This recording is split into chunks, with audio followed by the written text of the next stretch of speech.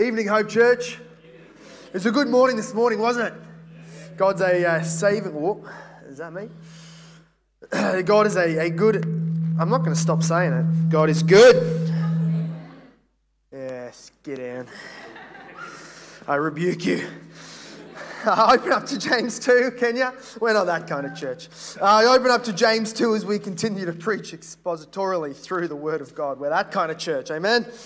This has been our series that James has been leading us on, and he really is a straightforward, hard-hitting, delivering it right to the chin kind of apostle. Now, we use that word carefully because, as strictly speaking, James was not one of the 12 apostles, but he was considered by Paul to be one of the little a apostles, one of those who were not Christ's inner 12 minus Judas plus another one. He wasn't one of those 12 sent out. Rather, he was Jesus' brother, younger brother. He was converted after Jesus' resurrection. That's when he first believed that Jesus really, truly was the Christ. He was God. He was his Savior. He is what he's going to call him in today's passage, the Lord of glory. He was converted a little bit later, but he was one of those essential, fundamental building blocks in the church of Jerusalem. He had a lot of authority. We actually see in Acts chapter 15 when a council was called to sort out some substantial issues and significant arguments that were going on in the day. James had the floor. He said, "Brothers, listen to me," and everybody just shut their mouths and listened to him. He's that kind of guy. So while he's not one of the 12 apostles, he was still sent, and he was a witness for the Lord Jesus Christ. And he had been, as we said, pastoring the Jerusalem church when the persecution broke out against the church under the hand of Saul of Tarsus, a Pharisee and a preacher of the Jewish religion at that time. And he was persecuting, and the church was shattered in its locality, at least, in its physical unity. It was broken up and spread across the Roman Empire, but in its spiritual unity, it was held together. And so James is writing to very many Christians who were Jewish ethnically and religiously Jewish, but were converted by the message preached of Jesus Christ, and then they had been spread by persecution, and all around the place they are undergoing all sorts of many types of trials. And we've seen that through the entirety of chapter 1. Trials that they're going through, trials that finances make worse, trials that temptations pop up through and make a lot more difficult, and how we ought to be those listening to the Word of God, receiving the Word of God, and acting out the Word of God as we hear it preached to us. But today, he's taken a turn, and this is a topic change. He's going to be addressing the great sin of partiality. Not really a word we use often, but we might use other words like prejudice, although that doesn't quite capture. Prejudice is when you prejudge somebody. You see something, maybe it's their dress, their headphone brand, their shoes, their car, their color of the skin, their language, their accent, something about them, and you judge them prior as having a certain level of value in your heart. Well, that kind of gets at it. Partiality is really that we're treating people on a spectrum of love, or on a spectrum of how we know we should treat them according to some kind of ulterior motive. So it really can apply to anything. Prejudice is quite close. But James is speaking to that sin in the Jewish community, the church, tonight. Really, the great sin, if we can summarize what he will speak to this as, and we're going to see it in verse 5 as that key verse, the great sin of partiality is that it's not living like royalty. He wants Christians to live like royalty.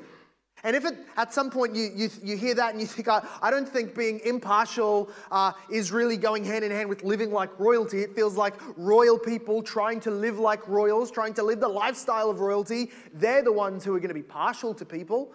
But that's only if you're defining and thinking of royalty according to our worldly standards.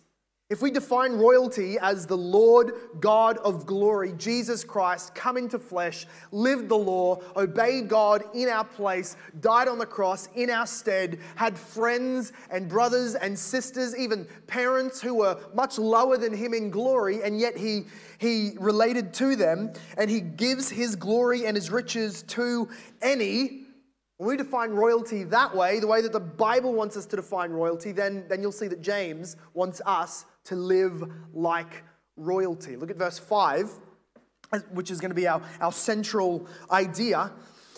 Listen, my beloved brothers, has not God chosen those who are poor in the world to be rich in faith and heirs of the kingdom, which he promised to those who love him? This is the problem with their entire behavior, with their partiality. Today we might throw words around like racism or like a prejudice against the poor or some kind of criticism or injustice towards people of different classes or backgrounds, whatever you'd want to throw it out there. James's big issue is that is not living like Christian royalty. You are members of a race that have received a divine royal inheritance, the kingdom. You are heirs of the kingdom, rich in faith. And he says, has not God chosen the poor to do that? You are not acting like God. So before we start pulling that apart any further, let's read for ourselves chapter 2, verse 1 through the end of verse 13. It reads like this. My brothers, show no partiality as you hold the faith in our Lord Jesus Christ, the Lord of glory. For if a man wearing a gold ring and fine clothing comes into your assembly, and a poor man in shabby clothing also comes in, and if you pay attention to the one who wears the fine clothing and say, oh, you sit here in a good place, while you say to the poor man, you stand over there, sit down at my feet. Have you not then made distinctions among yourselves and become judges with evil thoughts?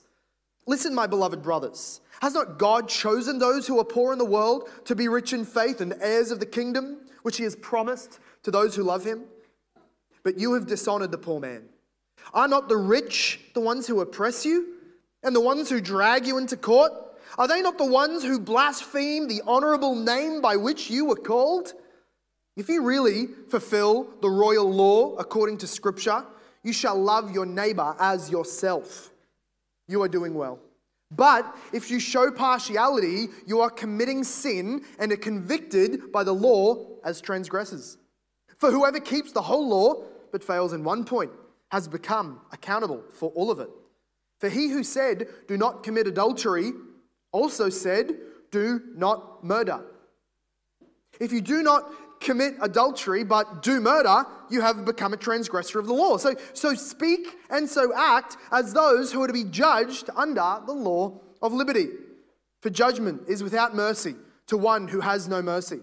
And mercy triumphs over judgment. We expect God to bless us as this authoritative word is preached. Amen?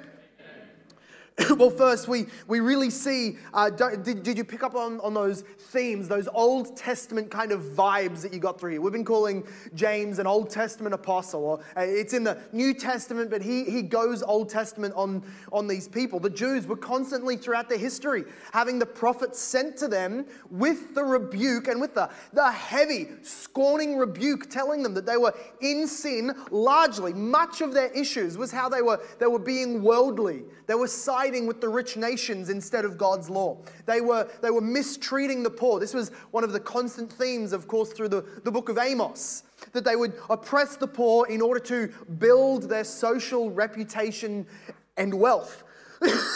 This is no different in the people of God, that the church needs to be warned about it as well. And apparently these Jews, these ethnic Jews, still had some of that blood running in them. That Old Testament sin still sticking around. In fact, it's very likely that many of the people who were converted in the church of Jerusalem, not very likely, the Bible tells us, so it's true, they were converted out of the Pharisee tribe, like Paul. They were converted out of the Levitical priesthood, and we know from the Gospels that these men had been in bed with the politicians. They had been corrupt. They had been funding their own lifestyle through sin and corruption like that. So these are people with a background life of sin, in financial corruption, in mistreating the poor, in cheating out widows. They have large inheritances, many of them. And now, as we've seen, the persecution has swept. They've lost a lot, but many people still have this worldly temptation within their midst to prefer and to show preference to the rich and the reputable. So, James, like an Old Testament prophet, will come here and show them how they are insulting God. They are acting against the edicts and the characteristics of God's divine kingdom. Look at verse 1 through 5. 5 being our core text that we'll keep on coming back and looking at. But 1 through 4, we'll read it again. He shows that the first sin is that you are insulting God. There are all going to be ways that you insult God, he's saying. But the first way that you insult God by your lifestyle is that you refuse to imitate him. Verse 1, my brothers, show no partiality as you hold the faith in our Lord Jesus Christ, the Lord of glory. Don't hold those two things in different hands. Partiality and the faith in our Lord Jesus Christ. Those are incompatible. 4, verse 2, if a man, it's as if he's heard of this, or he's speaking sort of proverbially, like in the Old Testament, and he's throwing out a made-up situation, but one that will land home with them because it's likely happened. He's likely heard reports of this. If a man wearing a gold ring and fine clothing, or if you have the KJV, gay raiment comes in, which is funny. I think it's funny being in our sort of days, because if a guy came in with a ring he was trying to flash around and very fine clothing, he'd get anything other than preferential treatment. But in his day, of course, this signet ring was the sign of being in a class. It was the sign of being from a royal family, something impressive about them, and they would, of course, show their wealth through their clothing. This was the age that they lived in. It says, he comes in and you give to him, verse 3, you give him attention and you say, you sit here in a good place, while you say to the poor man, you go stand over there. You go sit down at my feet. Have you not then made distinctions among yourselves and become judges with evil thoughts? Listen, my beloved brothers, has not God chosen those who are poor in the world? So already we start seeing that James is pulling out a very likely actual occurrence that is going on in their churches that he's heard reports of, or maybe that he had seen in actuality while the church was still gathering in Jerusalem. And what makes this so much more than just about riches, right? Because maybe in our day we want to say, I don't really do that. Somebody comes in fine clothing. I'm not quick to give them all the attention. We don't have a special seat here somewhere raised up where the person with the Gucci sandals or whatever people wear, I have no clue. I don't even know what Gucci is. I heard it's a word, I'll use it. That they go and sit in that seat. Now before we go and try and get ourselves off the hook here and say we just don't do that, that is because we do not have a society where your class or value or standing in society is immediately apparent by your clothing. Right? Isn't it true that the dodgy car salesman who's currently in thousands of dollars of debt may be wearing a suit that looks just as nice as the prime minister who's walking past? Or you might even know somebody who is really, they have no business spending as much money on their clothes as they do. They've got all of the brands, but they're still asking you for money for KFC or for Macca's. They're still asking you to put out for that. And then you know other people who are really quite wealthy, and this is usually, this is like the Steve Jobs of our day. They still just wear Crocs and tuck in their short shirt into their 3/4 khaki pants, and they have one of those Velcro things to hold their phone. You say, why? You're rich. Please splurge on your clothing. Right, we have a society where the clothing doesn't really scream anything about their riches. But in James's day, of course, this was not the case. If you could afford to have your clothes washed, and this is where the luxury comes in. This is still the case for a lot of college guys, I know. But if you could afford both a second pair of clothing and somebody to wash your clothes while you change those clothes day to day, you're pretty rich. Most of the poor people in the day were wearing, like James says, shabby clothing because you can't afford to go and get it washed. And if you do, it's the same thing as your bath. You go down into the lake, you give yourself a wash. But goodness me, the rivers were by no means sterile in these parts of the world. And so it's very apparent by what you see. You can tell how much this person is worth, how much they can offer you, how much they might have in their bank account. And this is why it starts coming down to apply to us. It's not just how rich or extravagant their clothing. Like I said, we might even be likely to avoid somebody who's in some kind of purple, shining gold suit with sequins on it.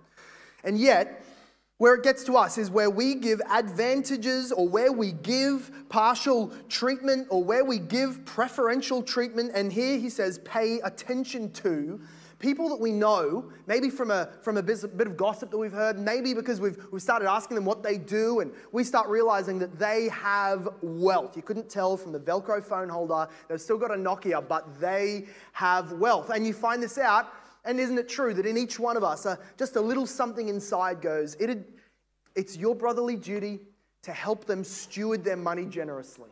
Okay? So you need to be around them, what we might call the splash zone. You just know if they're rich, they're hopefully generous. Let's try and get near enough to them so that as they drop some coins off the table, as their money becomes overflowing, as they start buying people drinks, you're there. This is how we might give more attention to somebody we know to have wealth. Or maybe it's just that they have connections. They have connections with people that are pretty high up, that are pretty impressive. Maybe it's political, maybe, and this is common in church circles, maybe they know somebody who might be a cool speaker. Maybe they know somebody who wrote a book. And so you start making connections and networking. This is what pastors love to say, networking. Had a networking lunch, like 6 of them a week. Networking lunch, download a sermon, but have 10 networking lunches with people. Anyway, I'm ranting. And so, you connect, you try and build yourself so that other people become what? Platforms for you to climb up on top of, and then you'll reach to the next guy and try and make a connection there. This is too often how humans, even those saved by Christ, choose to act. Might be that we can simply tell that they're influential. And we can see ourselves in some way, maybe a couple of years down the track.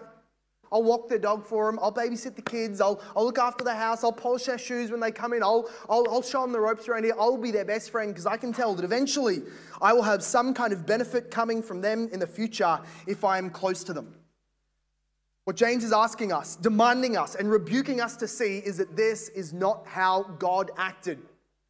God, in the flesh, in the Lord Jesus Christ, God, our Father, who chose people for salvation, did not make sure that he filled the list of his elect, that he filled his church with the highest, the richest, the most influential, and the most connected first, got all of those people saved, and then let in a couple of the poor people. Doesn't 1 Corinthians tell us, consider your calling, brothers? Are not most of you the poor losers of society? And if you don't amen it, it's just an insult to you, because Paul thinks that way of you. Isn't it true that most of us aren't going to be written down in the top 100 of Forbes' something?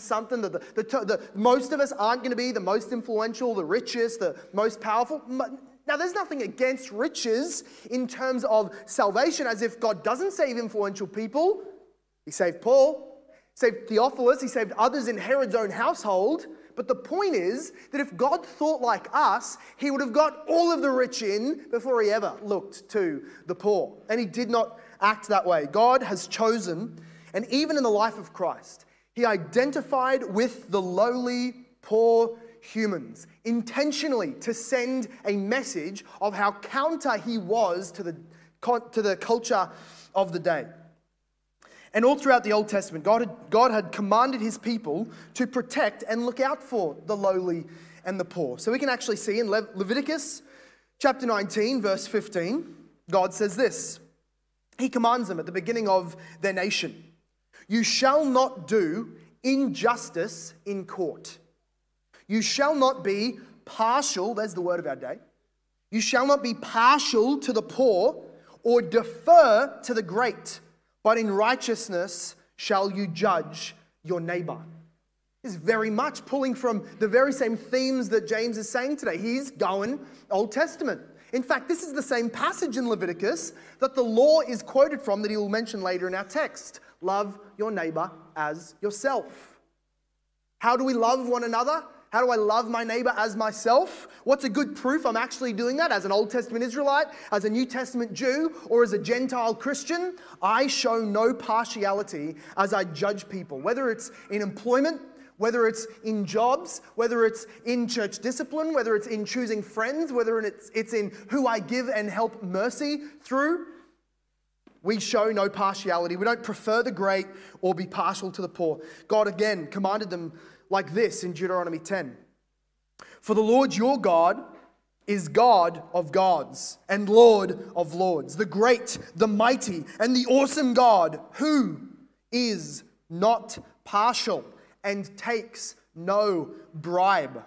He executes justice for the fatherless and the widow and loves the sojourner. That's the person who doesn't belong to you but is spending time in the Jewish region before they go on. They're usually poorer, they're usually nomads, something like that. The person with no home, God loves that person, Israel, giving him food and clothing. So verse 19, love the sojourner, therefore, for you yourselves were sojourners in the land of Egypt. And the question then you're drawn to ask is, and did God not show love to you as sojourners in Egypt? So God has always commanded that his people be loving and not to be preferential towards the rich. And likewise, we have been commanded not to do so in our own midst. We've been commanded to have God's heart, for we cannot say we are expressing God's heart when we value people based on their money, on their influence, or on their value in society. That's just anti-Christian and it will not work. So first off, the number one way that we insult God by partiality is because we insult him by refusing to imitate him. He showed love to the poor, us. We will not do the same. We will climb the kingdom ladder. Well, secondly, we see, look at verse 5. As we pick up halfway through verse 5 will be our main point. Verse 5 starts this way. Listen, my beloved brothers. Listen. Has God not chosen those who are poor in the world to be rich in faith and heirs of the kingdom? Heirs of the kingdom. So he's saying that not only is he rebuking them, commanding them, saying, you're not being like Christ, like God who loved the poor, but then he's also reminding them what God did to them. This is a double-edged sword.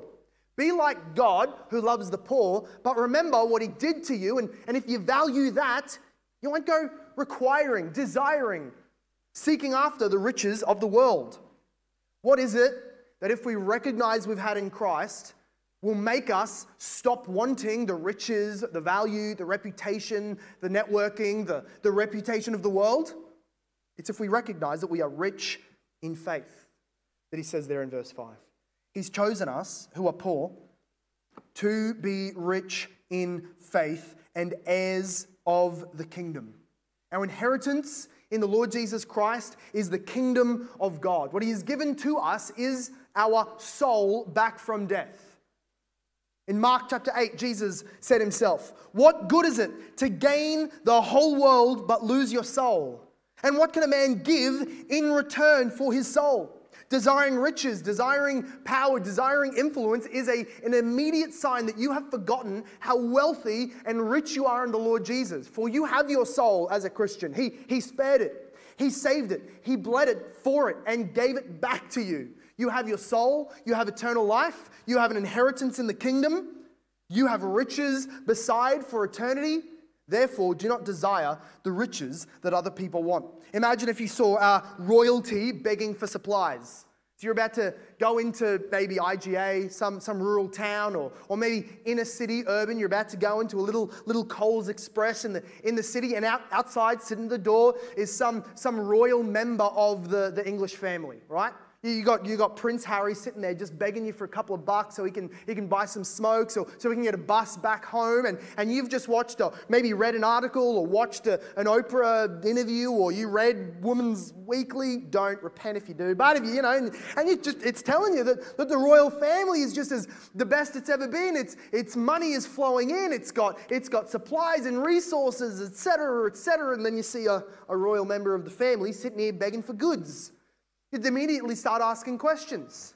Imagine also if maybe one of them knocked on your house, tried to get you into one of those multi-level marketing schemes, selling oils, things like that. They're trying to get you in there. You go, business must not be good in the family if I'm reading that you're all so very wealthy, and here you are, begging from people like me with money. You don't even know what a $50 note is. You deal in crowns and gold and things like that. Well, so it is. If Christians claiming to be rich in Christ with eternal wealth now start buffing up against people, begging for, trying to manipulate out of them, preferring other people, giving attention to them so that we can get some of their plastic and metal coins in our pockets, we are blaspheming. We are insulting the riches of the kingdom that Christ himself has established. We insult God by disregarding the riches he has given to us. Too easily pleased is what C.S. Lewis called this. He says, if we had a rightly aligned heart towards what is good, towards what is desirable, truly, we wouldn't want the things that we so often want in this world. Listen to what he says. He says, it would seem that our Lord finds our desires not too strong, but too weak. We are half-hearted creatures, fooling around with drink and sex and ambition, I'll throw in, and money, when infinite joy is offered to us. Like an ignorant child who wants to go on making mud pies in a slum because he can't even imagine what is meant by the offer of a holiday by the sea. We are far too easily pleased. This is Lewis's diagnosis. I think that he is no doubt speaking of the unsaved. So isn't it even more of a rebuke against us, of a judgment against us when we find that same mentality in the church? We have this infinite joy in Jesus Christ. We have the holiday by the sea in the spiritual ocean liner. We have everything. And yet we bully a kid to try and give us some of his mud pie. We devalue the riches of the kingdom when we show partiality to the rich, the powerful, the influential, the wealthy. Let's go on. Number 3, partiality insults God by aligning with his enemies instead of the king. This one is speaking to the broader Christian culture, more of a societal level. Maybe this is not happening individuals to individuals, but there is a tendency in the church, James is recognizing, to give preferential treatment, to seek the attention of those people who are enemies of God. Let's read at the end of verse 5. He is made rich and heirs of the kingdom, heirs of the kingdom which he has promised to those who love him. Verse 6, but you have dishonored the poor man. Are not the rich the ones who oppress you? Are not they the ones who drag you into court? Are they not the ones who blaspheme the honorable name by which you were called? What's going on in not just individual relationships, but really in more of the society at large? The Jews who are not converted remained as what would be called in Revelation, synagogues of Satan, those who had rejected their Christ, who were lined up for judgment under God's wrath. Those Jews had started to persecute, like Saul before he was converted, persecute the other Jews who are now Christians, and so were, of course, the other Gentiles, the lands of the Gentiles that they were running to flee from persecution. They were being taken advantage of. There was some level that this would be the religious persecution. And so by this way they are, as James says, blaspheming the honorable name by which you were called. That's what they're doing. They're dishonoring, blaspheming, calling down Christ, the one who they, by the way, crucified. Should have been a clue they weren't going to be on your side, but you're pretty thick, so let's move on. And then James says, and also these other people who are just utilizing, manipulating the fact that you're poor in society. You're a person who is in the lower class, much more able to be taken advantage of. The judge is not going to give in to your bribe. You have nothing to bring, but he'll listen to me. I'll throw some coins under the table and we'll tip the scales in my favor. This is a universal issue of corruption that happens in every legal system, in every society where there are not good and just and moral people bending the knee to the Lord Jesus. And so these Christians have been taken advantage of. They were being abused, he says here. These are the ones who are abusing you, oppressing you, and dragging you into court. And he says, you guys have this commentator Moo said, they have a fawning, servile spirit to those who hate them. It's just, we've called James the Clint Eastwood of the apostles.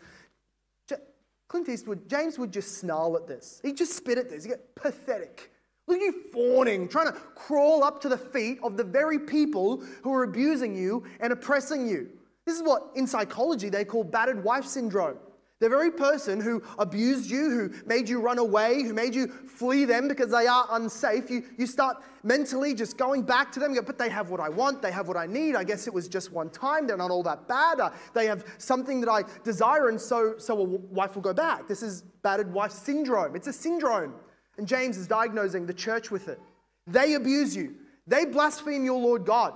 They oppress you. They're stripping your Christian brothers and sisters bare of all of their wealth in court, and you keep fawning up to them to try and get a seat at the table. This is what we might call, if we can make a modern day application, because maybe some of that is a little bit removed from us, non-Christians. taking all the Christians' money, abusing us, and you rubbing up to try and get money from them. Maybe that sounds a little bit far-fetched. Maybe what we can speak of is the heresy of the cool table. But in the Christian life, we have an addiction to that which is cool. We just want to be liked. In fact, we want to be liked so much so that we are willing to compromise on those things much more preferable, much more Christ-like. This is just the case with much of we might even look at like evangelical leaders, much of the broad evangelical church. They have spent years and much energy, much money to be considered as much as they can be cool by the social elites. What's your temptation though? You've got friends, maybe it's your workmates, and you just keep telling yourself, if I buddy up to them enough, with enough compromise on my faith, on my convictions, on what I talk about, on giving my 2 cents worth in the conversation I'm in, I'm going to compromise on all of that, and one day they're just going to break under my niceness and say, finally, tell us all of the controversial things you believe, and we will believe it too. You are so honorable and so Christ-like. That's what we think. You work yourself, you weasel yourself, you oil yourself up enough, you will slip into the cool table, find yourself in the center, and everybody's going to listen to you. Not true. It's actually funny how often I've heard, like as a pastor, the advice that we need to be, as Hope Church, just more and more careful, gentle, and how we speak about certain issues and certain doctrines and certain cultural issues of the day with this piece of advice, because you don't want to lose a seat at the table. Here's the advice. Tom, elders of Hope Church, if you guys are just too outspoken, too brash, too not culturally sensitive, or you might use the word contextualization or whatever they want to say, people won't even give you the ear to listen. You won't even sort of get into the table to then be a part of the discussion in the broader societal, multi-cultural, multi-religious sort of scene. Which I don't care about. I don't want a seat at that table, first of all. Second of all, the idea is that you just compromise, you keep your mouth shut about almost everything you believe in until you're asked to speak, and then being at the cool table, you can have a chance to influence the world for Christ. And we just don't believe it. I love what C.R. Wiley said. He says, do you want to be cancel-proof? Right? That's what everyone's afraid of. Don't get cancelled. Don't say something that just gets you shot off of out of your friendship groups. He says, do you want to be cancel-proof? Cancel yourself first. Say to yourself, I don't need the cool table to survive. I don't even like those people. Why should I care what they think about me? That is the first step. Or Michael Foster went one step further and say, if you don't get a seat at the table in society, build your own table. That's what we ought to be doing. Building our own culture. Building our own table around which we have Christ-centered conversations. And the temptation to avoid doing so is because at the cool table, there's already cultural sway and weight and gravitas and coolness and reputation and money. And they've got the funding and the programs and the websites. And we just got to say, we don't care. We won't compromise. And friends, some of us need to repent of our cowardliness in conversations where we're willing to compromise, soften things up, accommodating people for the doctrines that we believe in so that we can be liked by them. But friends, we need to love our neighbors, our unsaved neighbors, more than to compromise what we believe for them. Instead, we need to love them so much as to speak candidly as friends, not to be jerks. And we should note also here that James is by no means commanding a mistreatment or a hatred of the rich, but rather going to the sins of the Christians, saying stop giving them preferential treatment. Just treat them the same as you treat the poor, or treat the poor the same as you treat the rich. This is a temptation for every age. Whatever it is that we want from the wealthy or the cool or the reputable or those with networking connections, whatever it is, we need to stop ourselves and remind ourselves. It is these very people that we're trying to buddy up to, who for years and generations have been earning the judgment of God by their blasphemy, their godlessness, their antichrist agenda in politics, schools, whatever else you want to take. If these people have been so hell-bent against the Lord Christ, why would we buddy up to them without anything else than a call to repentance? We don't need their table. We need to build our own. James doesn't want them to grovel because that, again, is not what royalty do. people who know they are royalty live loyally to the king. And then we can look at the end of verse 5 all the way, we'll skip to verse 8 and then go all the way to verse 13. This is how we insult God. Our partiality insults God by not living as kingdom people. Verse 5 ends this way. The rich in faith and the heirs of the kingdom, so you're royalty, you are kingdom people, which he has promised to those who love him. Verse 8, if you really fulfill the royal law, according to the scripture, you shall love your neighbor as yourself, you are doing well. But if you are partial, you are committing sin and are convicted by the law as transgressors. For whoever keeps the whole law but fails in one point has become accountable for all of it. He said, do not commit adultery. He also said, do not murder. If you do not commit adultery but do murder, you have become a transgressor of the law. What we need to realize as Christians is that we have received a royal status in a kingdom that is not of this world.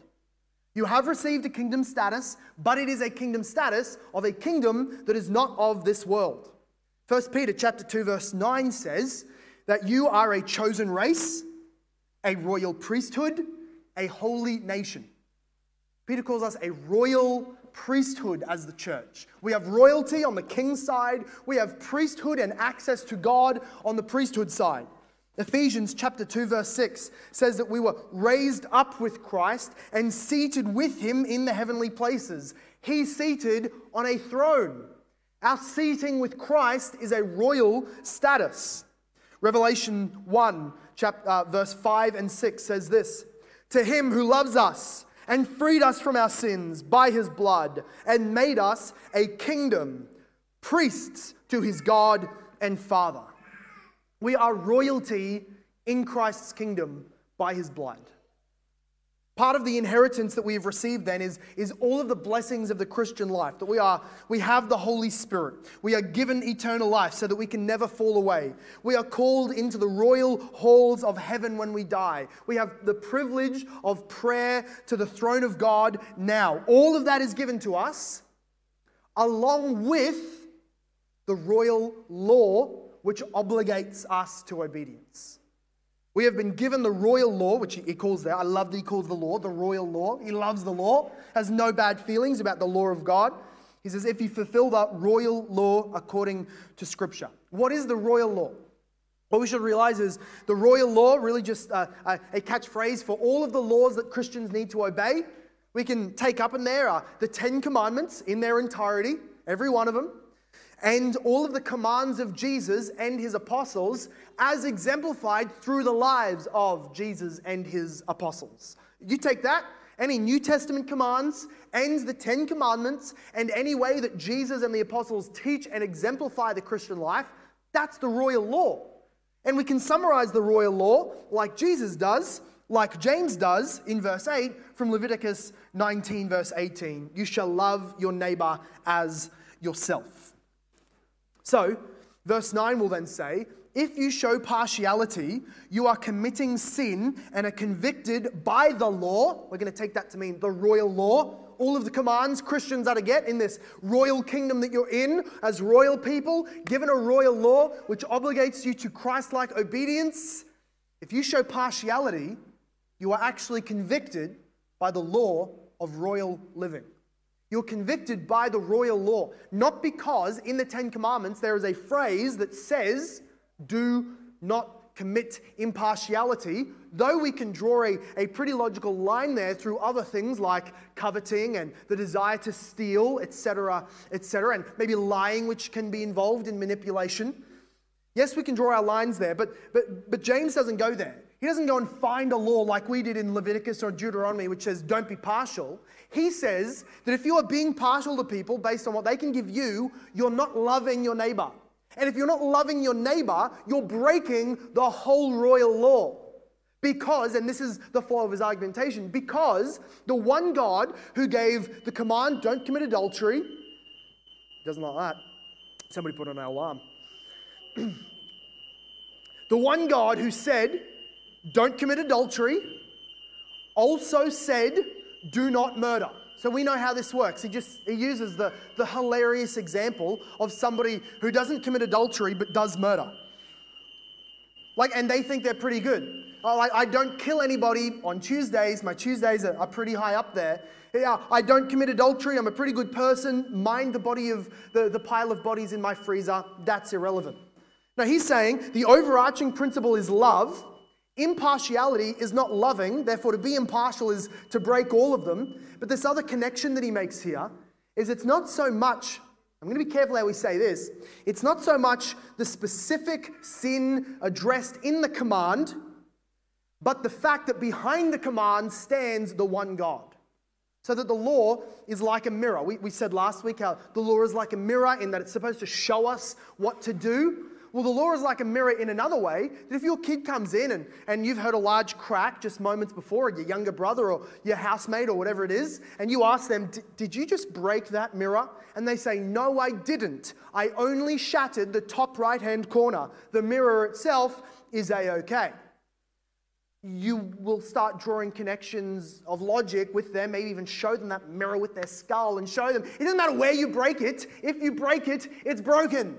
This is how glass works, and so it is with the law. You can't just break one of them and claim the rest are intact. You can't smash a hole in one side of the window and claim that the window in general is just fine, just mind the duct tape hole in the top.